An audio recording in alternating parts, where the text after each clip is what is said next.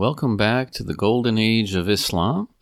And as you know, if you've been following this series, it's been a while since we produced a new episode, and no excuses, but I've been busy with a lot of things. I've got 2 new books coming out, and in that process of editing and proofreading, the not fun part of that whole business, and so that's kept me quite busy. But anyway, here we are back again.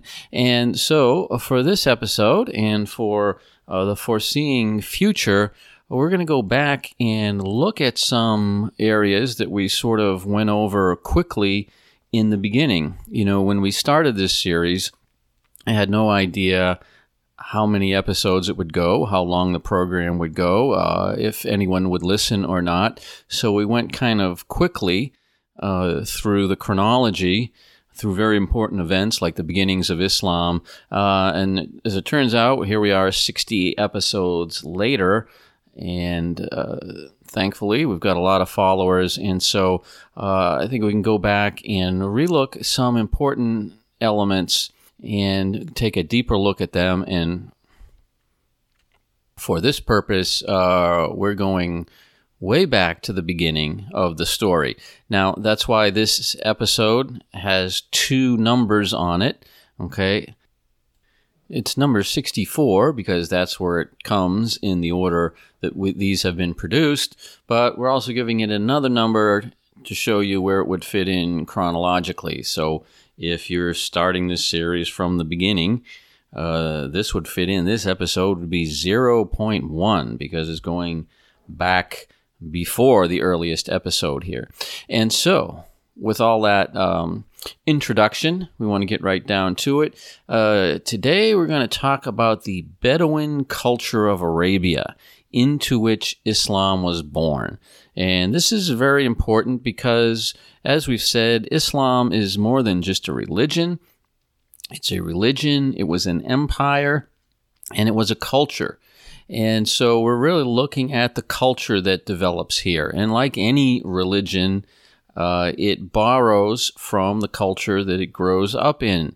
And so if you study Hinduism, there are, of course, elements of Indian culture in there. In fact, the caste system, which gets a very bad rap nowadays, is said to be a cultural element and not a religious element.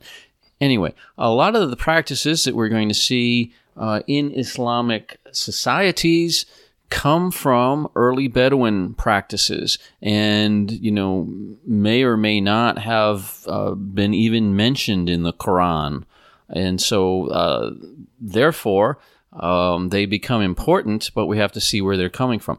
This is especially true of the idea of leadership in the Islamic community and where that comes from. It derives a lot from the Bedouin culture. So, with that in mind, we're going to launch into episode 0.1, talking about the Bedouin culture of Arabia. So, stay with us.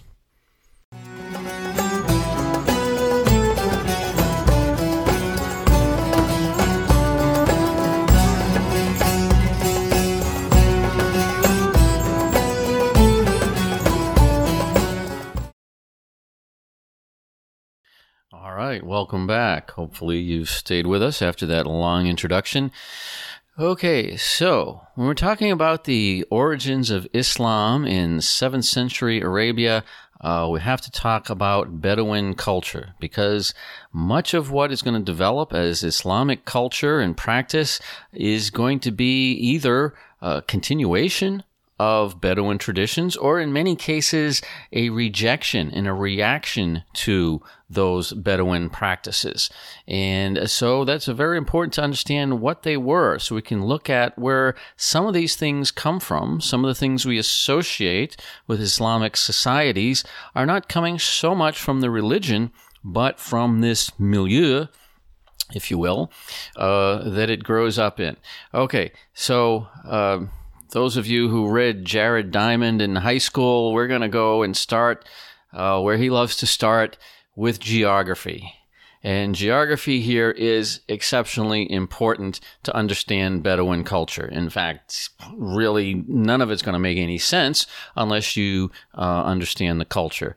Now, I always take the approach that, pretty much everything that societies do at one time made sense. Now, I don't say it makes sense always throughout history, but at some point it makes sense for the culture they're living in. And of course, we're talking about Bedouin tribes of Central Arabia. This is one of the driest and most infertile places on earth, but not completely.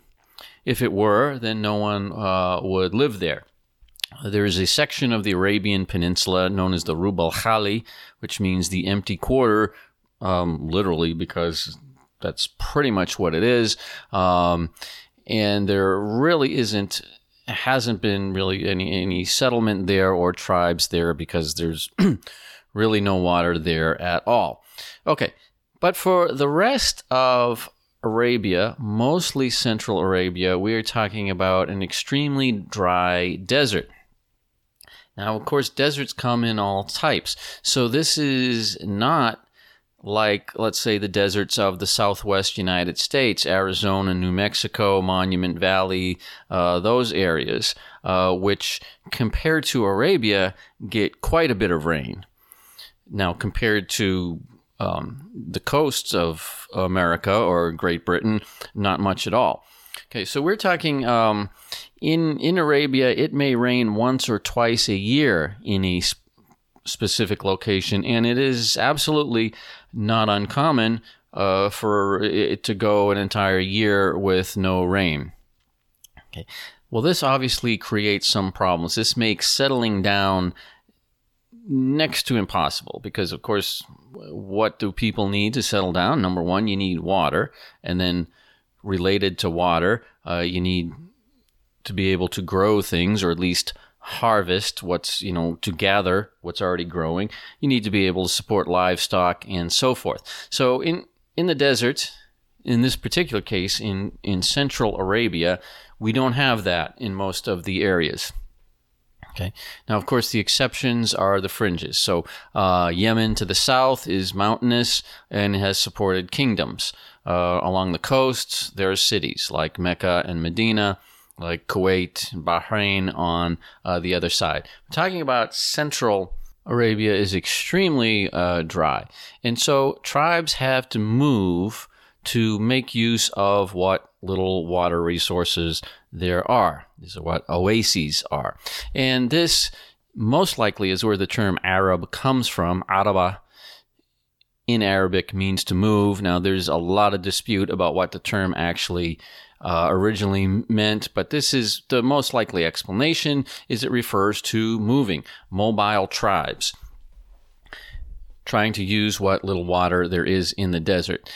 And so wells become exceptionally important. In fact, this is the lifeline for a tribe. When you are able to find and dig a well, this is what sustains your tribe. Now, you shouldn't get the idea when we talk about a well in the desert, a water well, you shouldn't get the idea, I mean, this is not like, Lassie and Tommy falling down the well, a nice brick thing with a bucket that you lower down. If you've ever seen the digging of a well, finding water in the desert, it's not a very appetizing picture. I mean, you're talking about digging down through sand till you start to hit like wet sand, and you kind of start to hit mud, and from that mud comes like some kind of water that you can draw off and boil and use. We're not talking about Dasani water here, okay? No one's going to want to bottle this up and sell it. All right. So that's the kind of tough lifestyle that we have. And the reason I mention this may sound very obvious, is that is going to create many of the customs, the morals, the ethics, the taboos that shape Bedouin society, into which Islam is going to react and in some cases to perpetuate. The first result that this has is that Central Arabia never has a centralized government of any type until the coming of Islam. Now, the exceptions are all going to be on the fringes of the desert where it is possible to settle down. Of course, Yemen is a big example.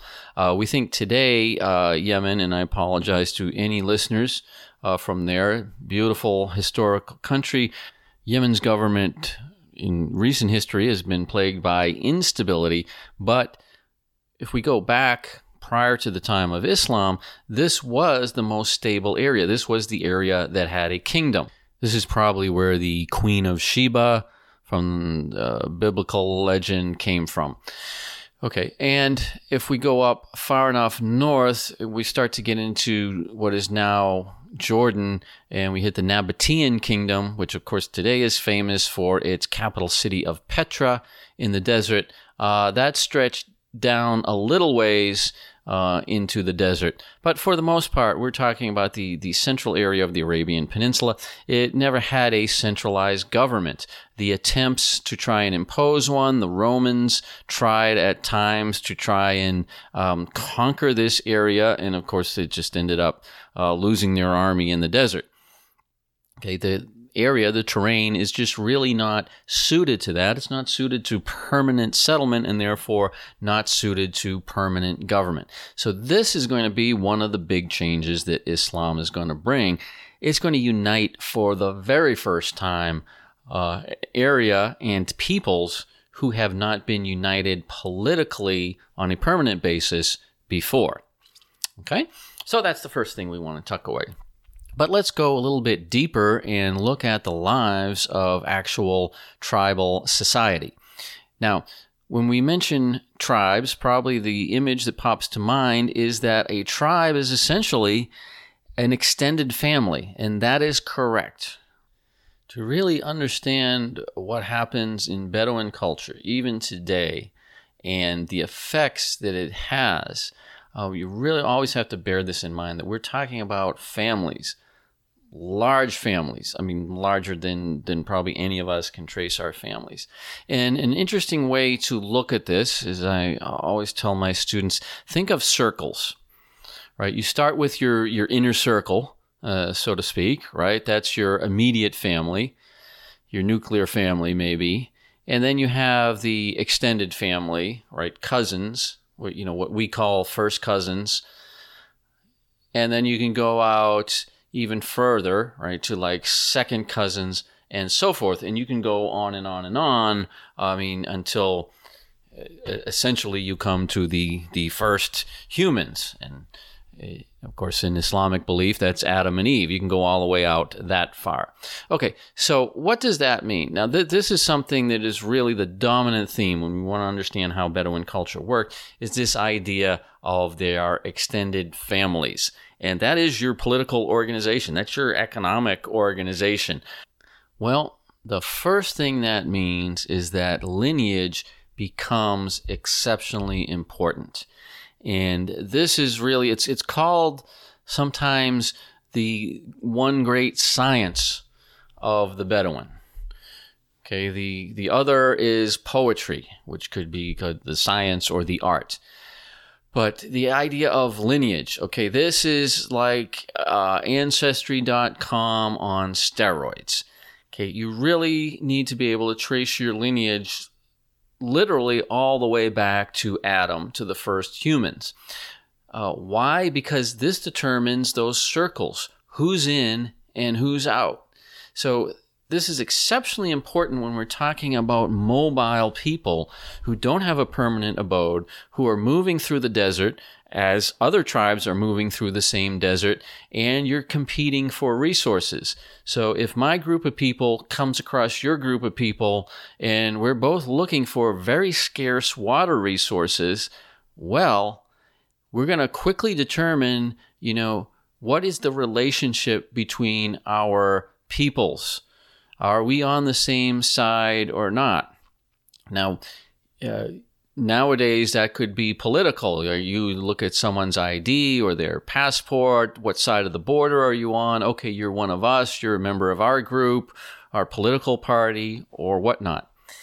In this time, there's really only one way to tell, and that is family lineage. And I'm going to sound like a broken record, repeating the same things over and over again. There's nothing else, right? There is no nationality you can talk about. There's no city. Hey, where are you from? Like when we meet someone nowadays, first thing, hey, where are you from? Oh, you're from California? That's great. No, I mean, this is it. Right? We don't have the permanent abodes. What we have is family. And what is the relationship? So this becomes critically important, because we are desperately searching for those scarce resources. Here's an area over there. There's some growth. There may be water. Now, again, this is not like what you see in the movies when we talk about an oasis. Again, depending on where you go, to other areas, other desert areas, like going to Egypt, for example, which is also a desert country, but it's a far, far wetter desert, if I can use that term, right? It's not nearly as dry as the Arabian desert. Oases look like what you expect they do. Palm trees all over the place, growing a lot of dates and so forth. It looks fairly fertile. You just go out a little ways and then you find you're in the desert. In Egypt, the desert is mostly clay. It's dirt. It's not pure sand in those areas. We're talking about finding an oasis in Central Arabia. You're talking about finding a very little bit of vegetation on the ground that makes you think there may be water underneath. I mean, there has to be some water. Okay, we're not talking about real abundance here. Okay, so if our tribe is moving, we realize how important this is. We need to find water, or else, hey, we think there's some over there. Oh, here you come with your tribe. We're going to make contact, and we're going to figure out really quickly, oh, we're related.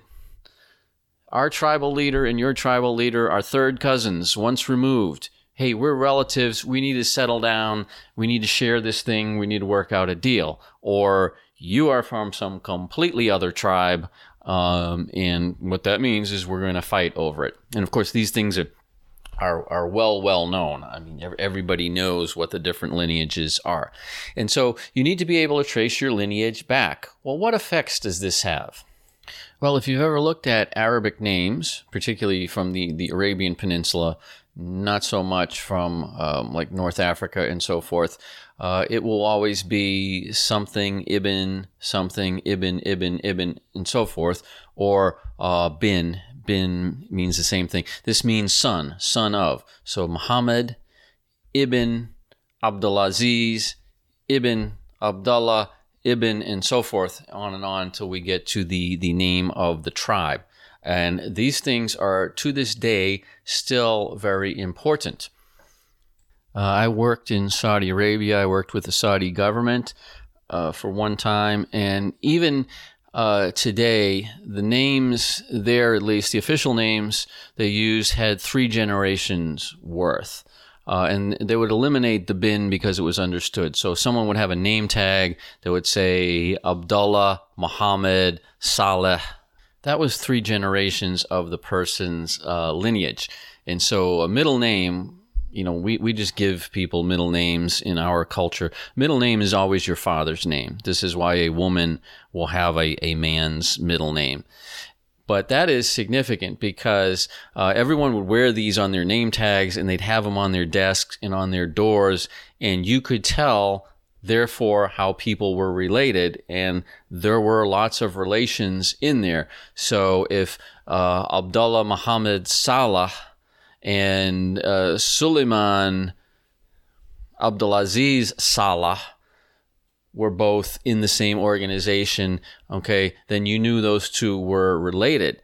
Now, if the last 2 names were the same, that meant those two were brothers. Not just cousins, but brothers. And there were, just like in many cultures in Saudi Arabia today, in the military, certain families go into the military, certain families tend to go into say the Ministry of the Interior and so forth. So you have a few families out there, and knowing these were extremely important if you wanted to get anything done.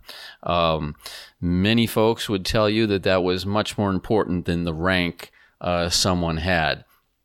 Okay, I won't comment on that, but it is extremely important. But technically, that lineage goes back forever. You could trace it all the way back to the beginning, and this is extremely important. So, in traditional Bedouin culture, there's something called the khamsa.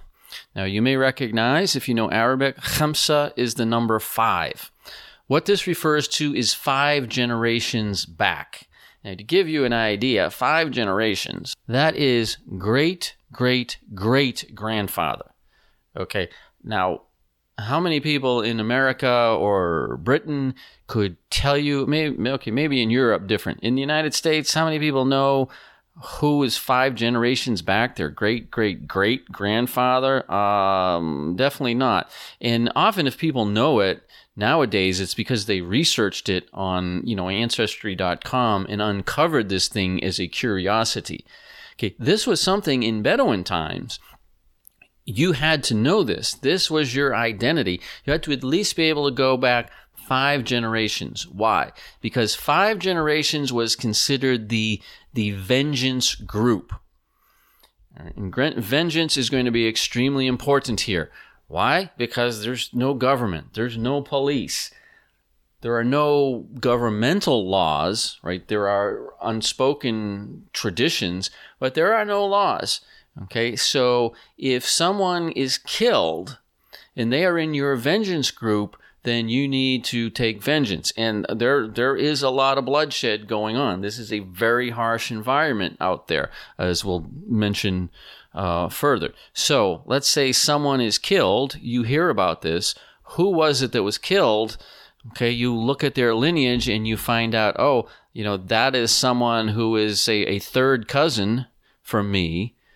Okay, so that means they are related to me closer than 5 generations. They're in my group. We have to take vengeance for them. Same thing. Let's say your cousin goes out and kills somebody, which is not at all uncommon. Okay, and we find out the person they killed was from another vengeance group. What's that mean? They're coming for us. And because I am related to him within the first 5 generations, that means I'm involved in this too. We're going to talk more about the vengeance culture and how that works. Very, very specific rules. It's not just, like I hit you, you hit me. Very specific rules how that works. But the idea of 5 generations back, that is your kin group. And you know these people. I mean, you're dealing with them. Now that's impressive in itself, and that's why we say that lineage is a Bedouin science, tracing all this. Considering also that they have to be able to move, they don't carry a lot of possessions with them, don't have a lot of written records to be able to trace this. This is mostly oral history that is passed down. Now, with everything dealing with Bedouin culture, I just should caveat this early on. It's the same as talking about any culture, right? There are rules, but people break the rules all the time. Okay, so, you could study what is, say, American values, and you learn, okay, these are the things that Americans value. Then you pick up the newspaper, and you will see all kinds of violations of this. Wait a minute, you're not supposed to do that and that. Yeah, same thing here. Okay, so this is the way it's supposed to work. There are going to be exceptions, right? There's going to be a lot of killing going on within that khamsa group.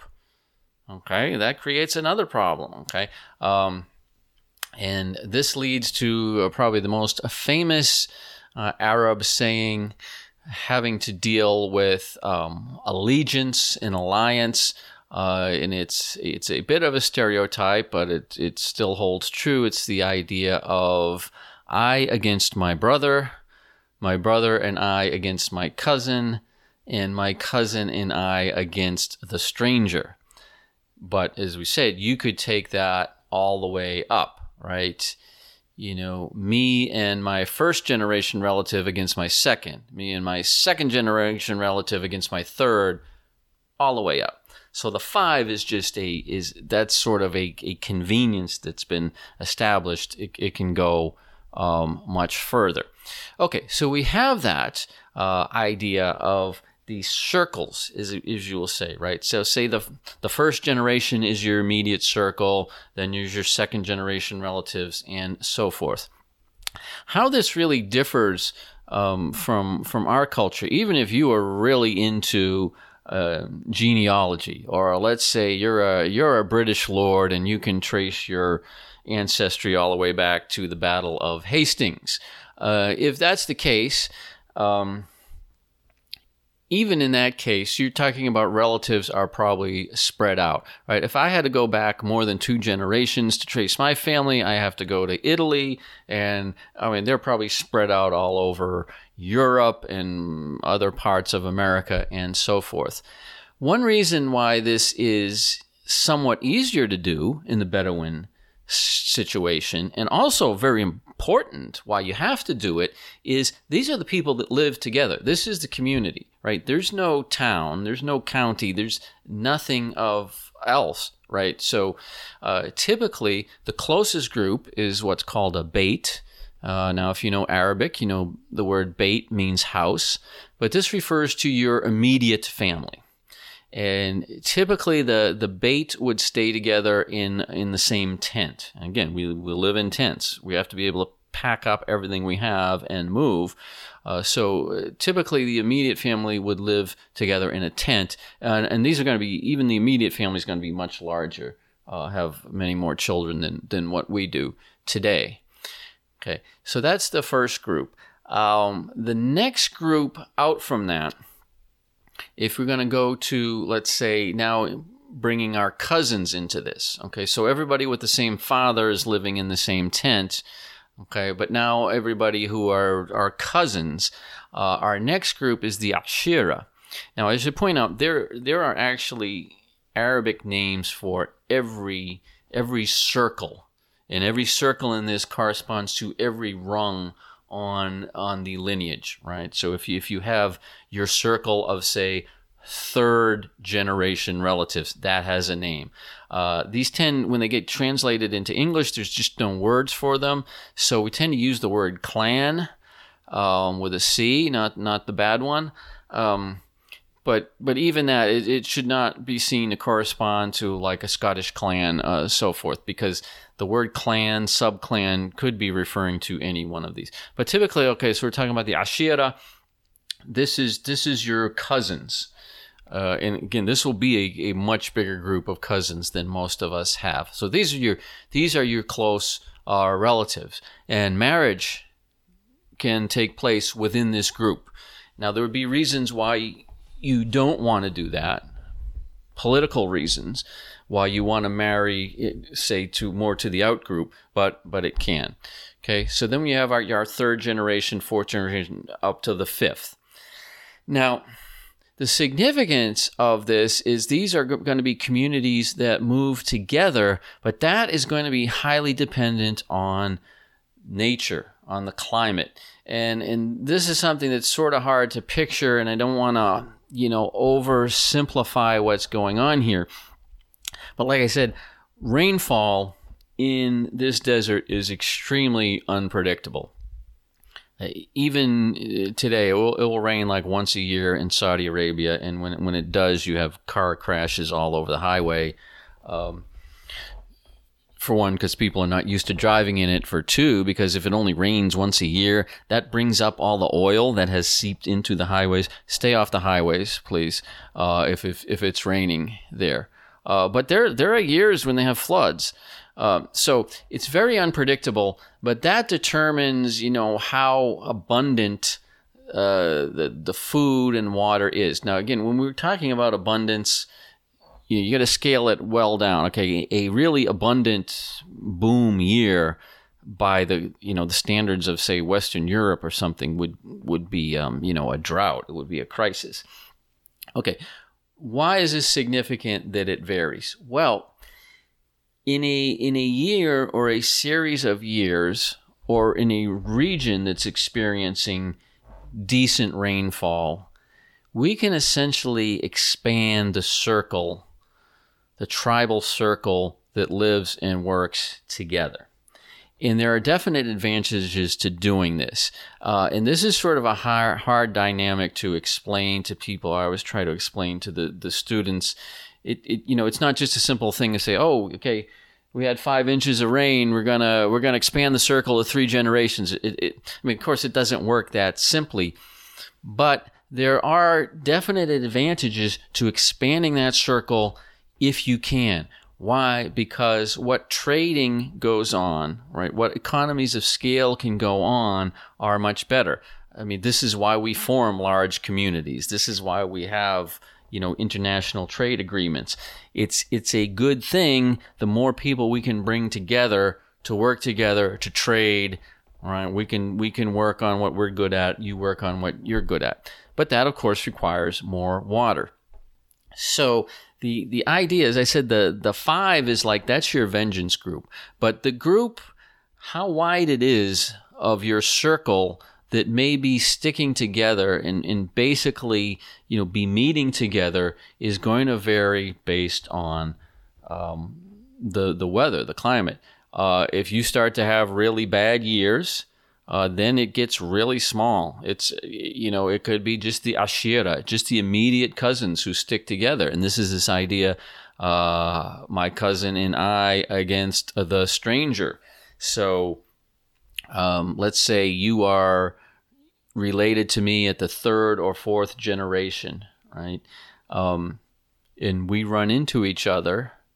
My group runs into your group. A lot depends on how well things are going. If this is an abundant year and the tribes are really getting bigger, there's a lot more coordination among them, we might share. If this is a bad year and we are struggling to find water, okay, you may be my 3rd cousin, but we're at the point where there's only going to be enough water for one of us to survive, and we're going to fight over it, and they do. Okay. It's often said that the tribes of Arabia were in a state of constant warfare. This is not really accurate. The word war is just not accurate to this situation. It's really all for yourself. It's survival of the fittest out there, except when we can come together and form temporarily larger groups. And so a more accurate term, we talk about raiding between tribes. Now, if you're, trust me, if you were involved in a raid, if someone raided you today, you would want to go to the police and have them locked up. Okay, so this is not a pleasant thing. This involves very often people getting killed. This involves, your livestock being taken, your food being taken, which may be the equivalent of killing you also. This could involve taking women, or very often, as we'll talk a little bit later, this involves rape of the other tribe. Not just for fun, but for specific reasons. You're trying to mess with their lineage. Okay, so these can be very violent, but the idea of raiding, it's not a criminal activity. It's not an aberration. It is an accepted part of the Bedouin lifestyle, at least at this time we're talking about. We're not talking about modern day. Okay, it's accepted. And in fact, one of the qualifications of a tribal leader is you want someone who is a good raider. Now, in fact, in reality, a lot of times tribes would have 2 leaders. They would have a leader who's in charge of the warfare, the fighting, the raiding side, and one who's essentially the political leader, like the judge, and so forth, because there are different skills. But this is something you definitely had to be able to do, or your tribe was not going to survive. So again, this idea of the circles becomes very important. If we're going through a period of economic stability and growth, we may see alliances of tribes out to the 3rd, 4th, 5th generation and beyond, having a peace between them, still be raiding against other groups who are further away. If it's a bad time, yeah, literally you would be raiding against your 2nd cousins, 3rd cousins, and so forth. But again, there's no government to oversee this. There are just traditions. And so this is something that is going to characterize the society of Bedouin Arabia. And this is going to be one of the big things that Islam is going to change. Okay, when the Prophet Muhammad comes along, and he's got a message, and the message is of unity, because they can see the difference from a united society, a kingdom, an empire like the Byzantines, someplace like Syria, someplace like Egypt, where you have a large society that comes together and pools their resources, versus tribes that are fighting it out at a very low level. You're just not going to get that far. And so unity is one of the things that Islam will bring, but they're bringing it to an environment that is very, very, very difficult.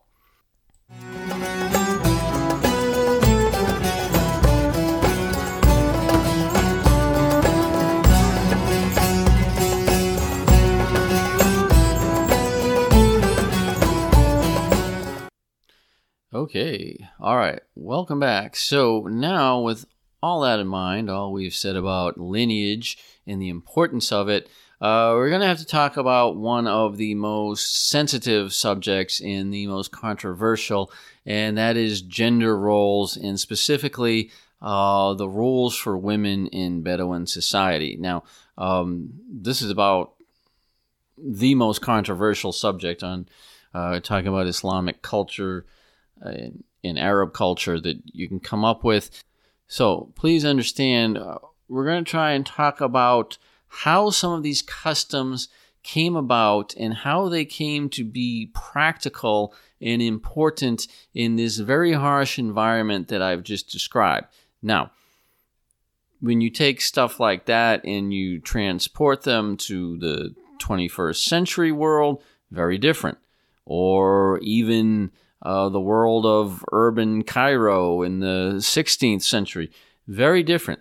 But in the environment where we just talked about, where lineage is everything, because lineage is essentially your identity, right? This is essentially your passport, your nationality, and so forth. When you show up in the desert and we come across you at a watering hole, determining whether you are part of our group or outside our group is going to be essential and life-changing for everybody involved. Okay, so you have to know the lineage. We have to know who belongs where. Well, they don't have DNA testing at this time. Okay, so how do they do this? Okay, whether we like it or not, the reality becomes the way that the Bedouin tribes are able to ensure their lineage and ensure that, who is in and who is out has to deal with the chastity of the women. And this is why the chastity of women becomes the most important thing in the honor of the tribe. And again, I'm saying if you transport this to modern day, okay, it's a little bit different.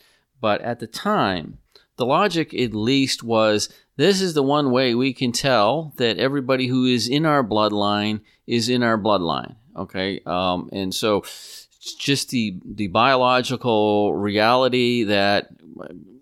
Okay, so the reality is the men are out, they're hunting, they're making war, they're doing deals with other tribes. Okay, they're making a lot of contact out there.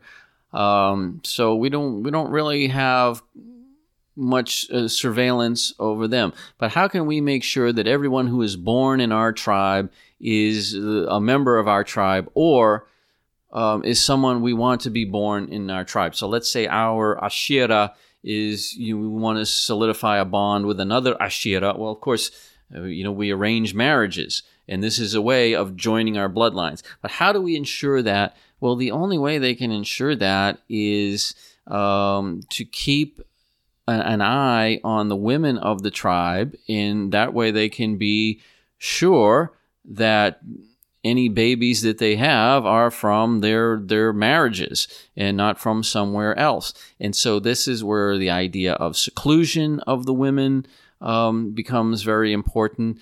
Also, we're talking about being out in a very harsh desert environment. I mean, it's not like you're going to go out and go to town and go shopping and, interact with other people. There's really not a lot of places to go, but we do have to, protect the camp and make sure that anybody who comes into the camp, and particularly anybody who has contact with the women in your family, is supposed to.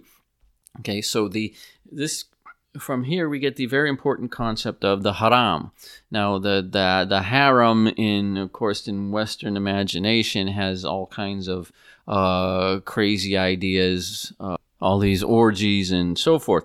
But what it refers to is the women who are not in your immediate family are forbidden to other men. You're not allowed to see them. You're not allowed to go near them. And there is enough surveillance, supervision placed on the tribe, on the bait, that this can be enforced. And let's face it, we're out in the middle of the desert, so this is considerably easier than it would be in a city.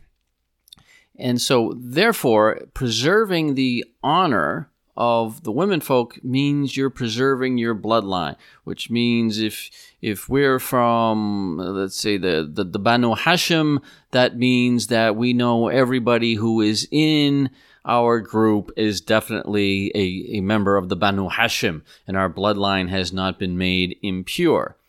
So, in the honor code of the Bedouin, a specific portion of it, which is known as Ard, refers to the chastity of women in the tribe, or the Ashira, and that is the responsibility of the leadership of the tribe. And this is one of the worst insults you can heap on anyone, is to imply that their womenfolk are not chaste.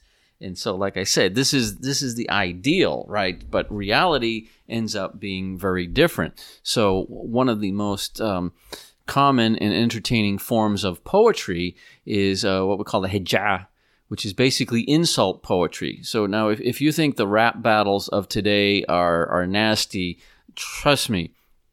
These are just as nasty.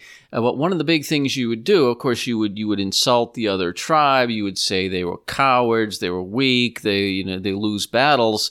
But one of the ways you really hit them is by, making not just insinuations, but very nasty comments about the women of the tribe, basically being promiscuous and having sex with everybody so that you don't know who is really a son of whom. This is like the most vicious insult that you can make, and it's being made a lot.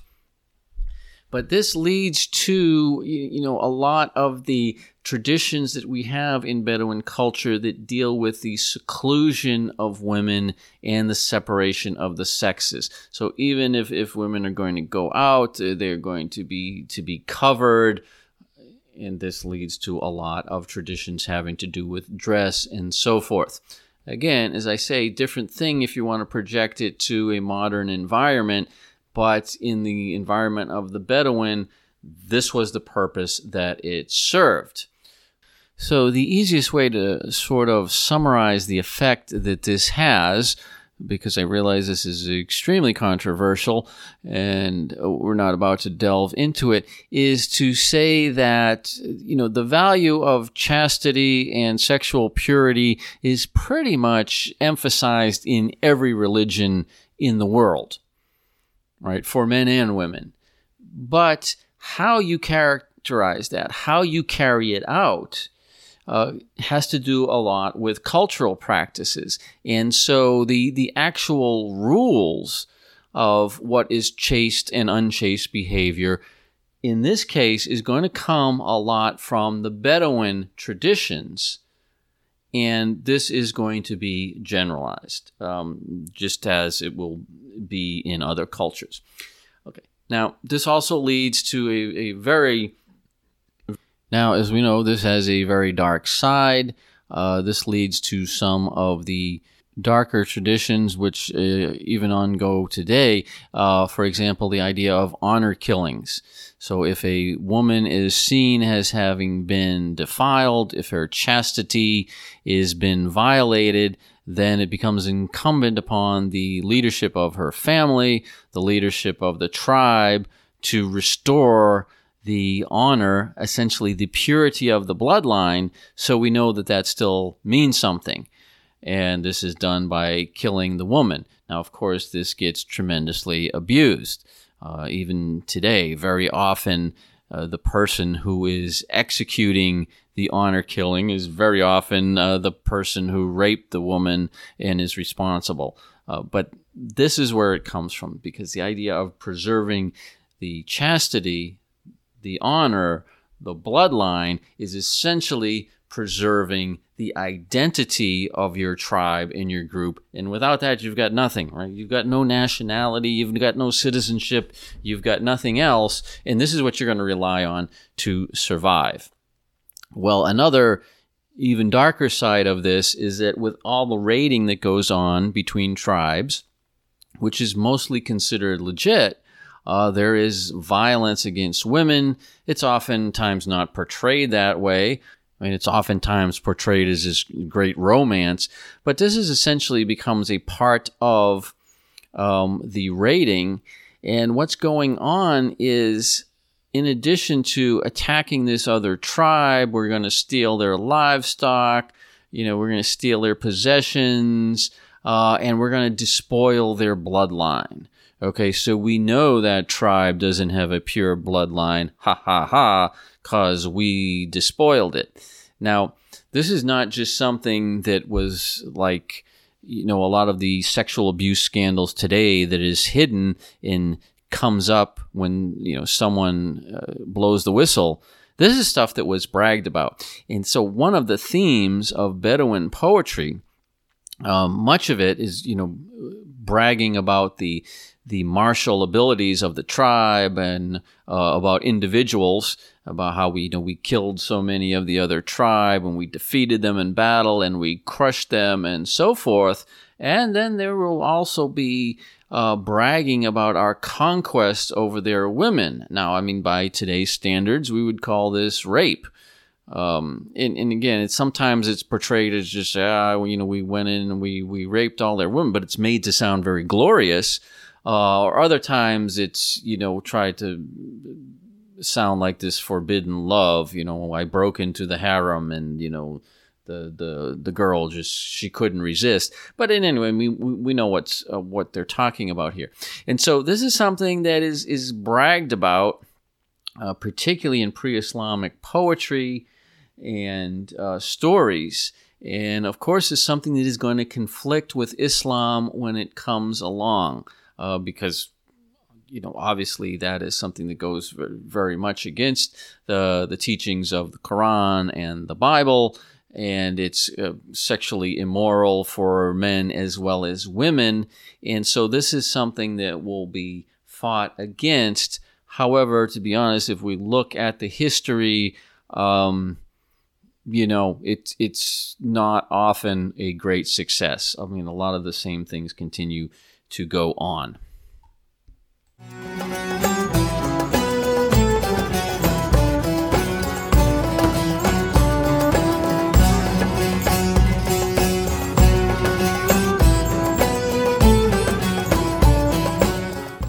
All right. Well, one question I often ask my students when we're studying this is, which of the Bedouin values do you think would be compatible with Islam and which were not? And the one that, of course, the Bedouin are most proud of is hospitality. And this is one that is very compatible with the coming of Islam. And Bedouin society is known for being hospitable. And the clearest example of this is what is known as the 3 days of hospitality that is due to any guest, meaning anyone that shows up at your camp, you have to give them 3 days of hospitality before you're even allowed to ask what their purpose is. And then the expectation is that they will move on after this. Now, this could even be someone who is an enemy. Now, the reason for this, obviously, is very practical. It's because it's so hard to survive in the desert, and it's very perilous to move from place to place. You need to be able to stop when you can, and what few wells are out there, sources of water, are going to be exploited by someone. And so, without this, it just wouldn't be possible to travel. And so this becomes one of these unwritten but very important rules. The idea is that, we will extend it to you with the understanding that you're going to extend it to us. Okay, and so even if someone's an enemy, you have to give them the 3 days of hospitality, because sooner or later you're going to be traveling and you're going to need it from someone, and the implication that you didn't provide it would ruin your reputation. And this becomes, again, another one of these things that gets trashed a lot in the Bedouin poetry. In the Hijaz is talking about your opponent being a miser. In fact, one of the first and most famous books of Islamic prose is called The Misers, written by Al-Jahiz, where he's making fun of, but very seriously, examples of miserly behavior. Now, one example of this concept in its most extreme form has to do with the vengeance and how this is handled. As we mentioned, vengeance is one of the Bedouin values. Tha'ar it's known as, and the idea that if someone kills one of us, we have to kill one of theirs. You have to pay back. As I said, the raiding is acceptable, but of course you don't like it. When one tribe raids you have to raid back, and so forth. Well, how do we prevent this cycle of violence from escalating? Again, as I've said so many times, there's no government, there's no laws, so this has to be handled amongst the tribes themselves. And so we get this very important system of mediation and sanctuary.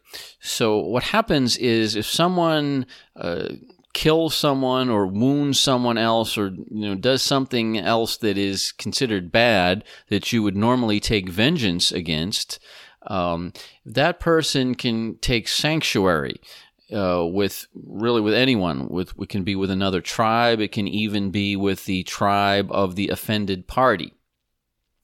And the way this is measured, the way it's done, is if the person makes it to the tent of someone, then they are given sanctuary. And the Arabic word for this is dakhala. It literally means he entered. Meaning, if you can enter the tent, or in some cases, if there happens to be a building, then they have to give you sanctuary. And the way it typically works is, if the person can get within the distance of one stick from your tent, then that's considered having made it there, and you now have to protect them. And the idea is, when you set up a tent, right, you use tent lines, ropes that go out, and that's about how far they go out. So when someone gets to that distance, they are within the distance of your tent. Okay, and so they've made it. So there's a big thing, of course, of trying to stop the person from getting there. That's why we're that specific about what distance they have to reach. So let's say someone killed one of the members of our Ashira, and they start running as fast as they can, and our folks are chasing them, gonna want to kill him, but he makes it to the distance of a tent, you're safe. So this is kind of like, when you're playing hide and seek or tag, right? If you make it to the base, I'm safe, you can't get me, but very seriously.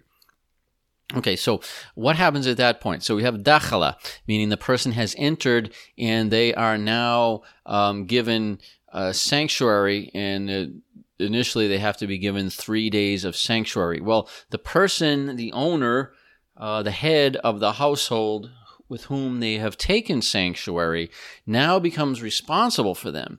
And in fact, that person has to go out to the offended parties, whoever that may be, right?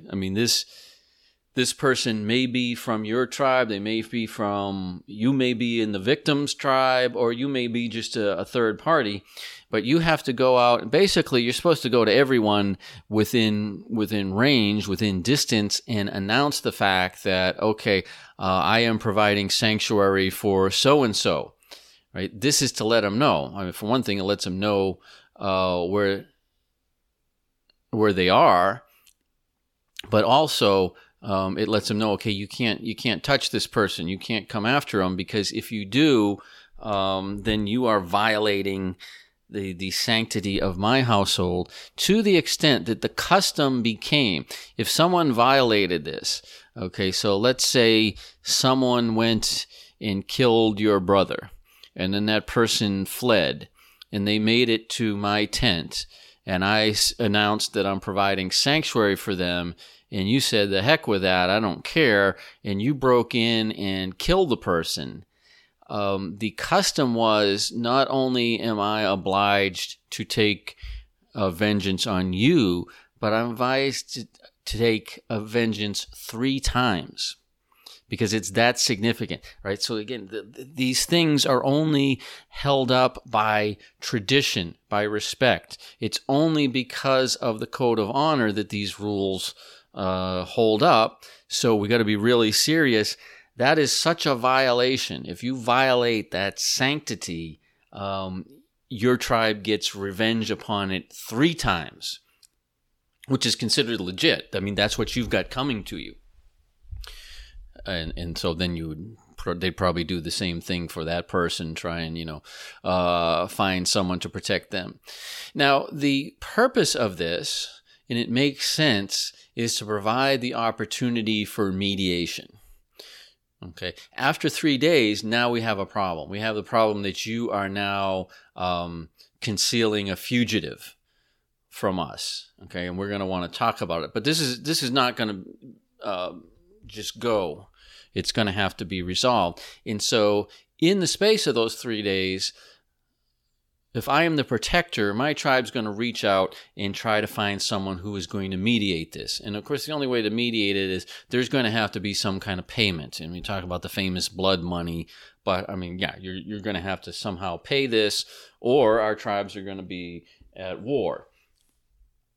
So they'll go and seek out someone who has high standing, someone who has the respect, but it's really the system that gives them the power, because everyone realizes this system has to work, or you can't break down. We may be really mad about what you did, but we can't let the whole thing fall apart. Now, in many cases it did, but when it fell apart, then we'd have tribal warfare. So we're trying to prevent that. So mediation becomes, yet again, another very important value.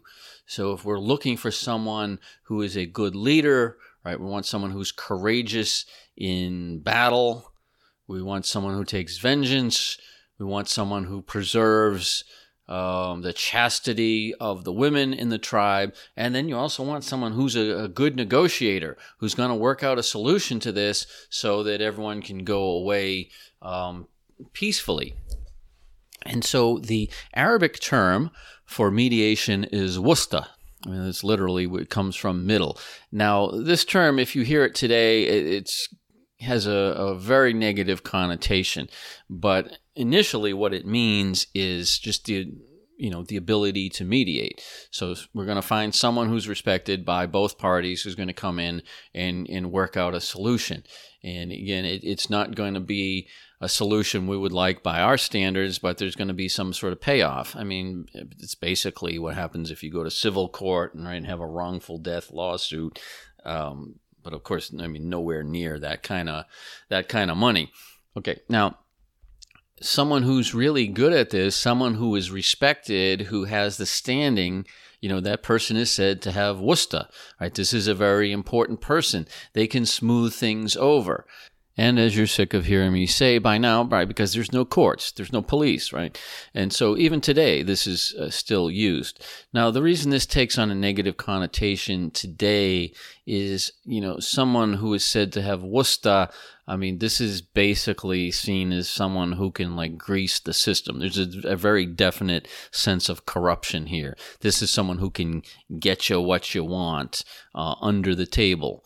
Right, and you need to have someone like that to make things go. But originally, this is what it refers to is, legitimate mediation to work out these troubles. And, unless the tribes want to have war, that's what they'll do. All right, and this lastly leads us to the idea of leadership. Who gets to lead the tribe? And this is going to become exceptionally important, and this may be the most important holdover effect that really affects the history of Islam as it's going to unfold. Now, it's traditionally said that the leadership of the tribe, of course, it's a family, right? It's a large family, so of course falls to the male, the oldest male. It falls to the oldest, the wisest, the most gifted negotiator, and the strongest leader amongst the group.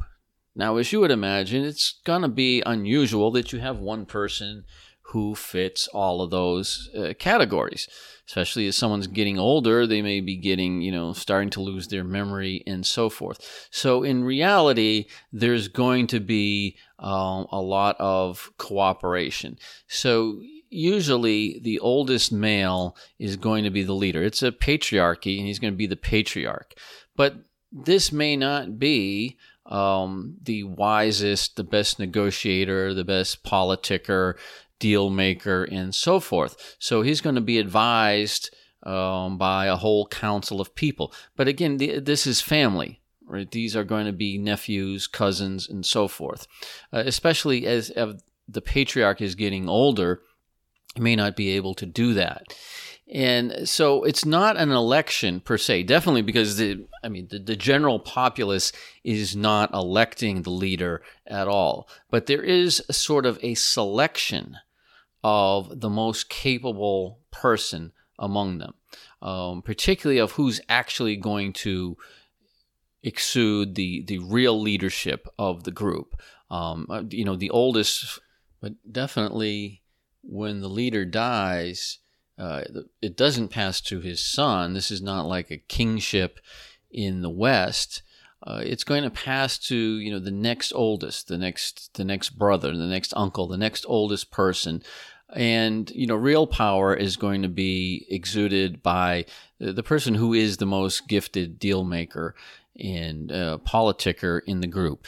This becomes exceptionally important, and we talk about this in much greater detail in other episodes, so I don't want to go into it too much, except to just reemphasize how important this is, because we have two things going on here. There are two very important traditions.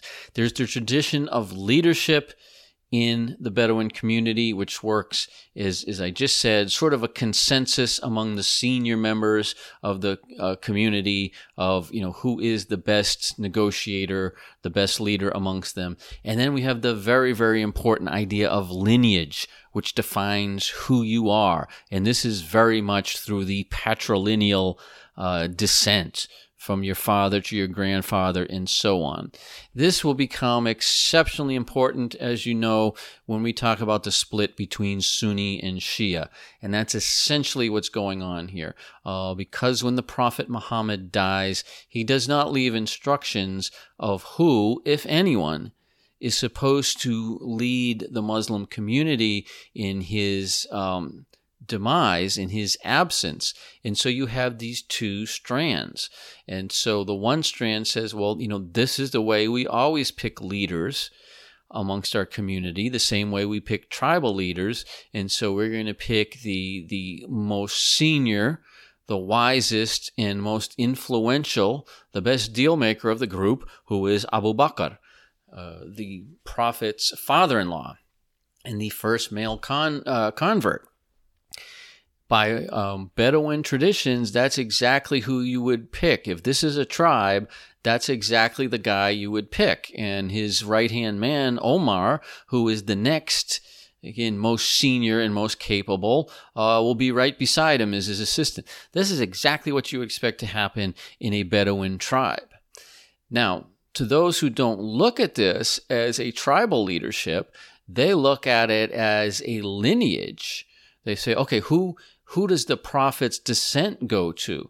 All right, it should go to his male heir. Now, of course, the prophet did not have a son who lived to adulthood, and so his male heir is most definitely his son-in-law, Ali. And this is where we get these two different branches. The branch that follows Abu Bakr, of course, becomes the Sunni. The branch that wants Ali become the Shia. But it's not just who they're picking. It's on what basis, and therefore, what role do you assign to that person? So if you picked Abu Bakr because you did it the same way you pick a tribal leader, then you are looking for someone who's going to do those functions, the political functions, the deal-making functions, settling disputes, right, making rules. That's the guy. And so this is why Sunnis emphasize the fact that the Khalif, which is what the leader becomes, he has no spiritual powers. He has no magic. He has no gifts or anything like that. He is just the best and wisest, most knowledgeable leader for the community, and that's the person who will be chosen. But as Abu Bakr makes very clear, right? I don't do any miracles. I don't do anything like that. I don't receive any revelations. I am just a guy. I'm the leader. Versus those who pick Ali are seeing a descent, something passed on to him. And so Ali is going to be the Khalif in the eyes of the Shia, but he's going to be much more than what the Sunnis see their Khalif as being. Right? And so this is why Ali is seen to have great spiritual functions. He's seen to perform acts that are miraculous. And his line is going to pass on through his descendants who become imams. It's two very different ways of doing things, but they're both coming from different but important Bedouin traditions. What is this?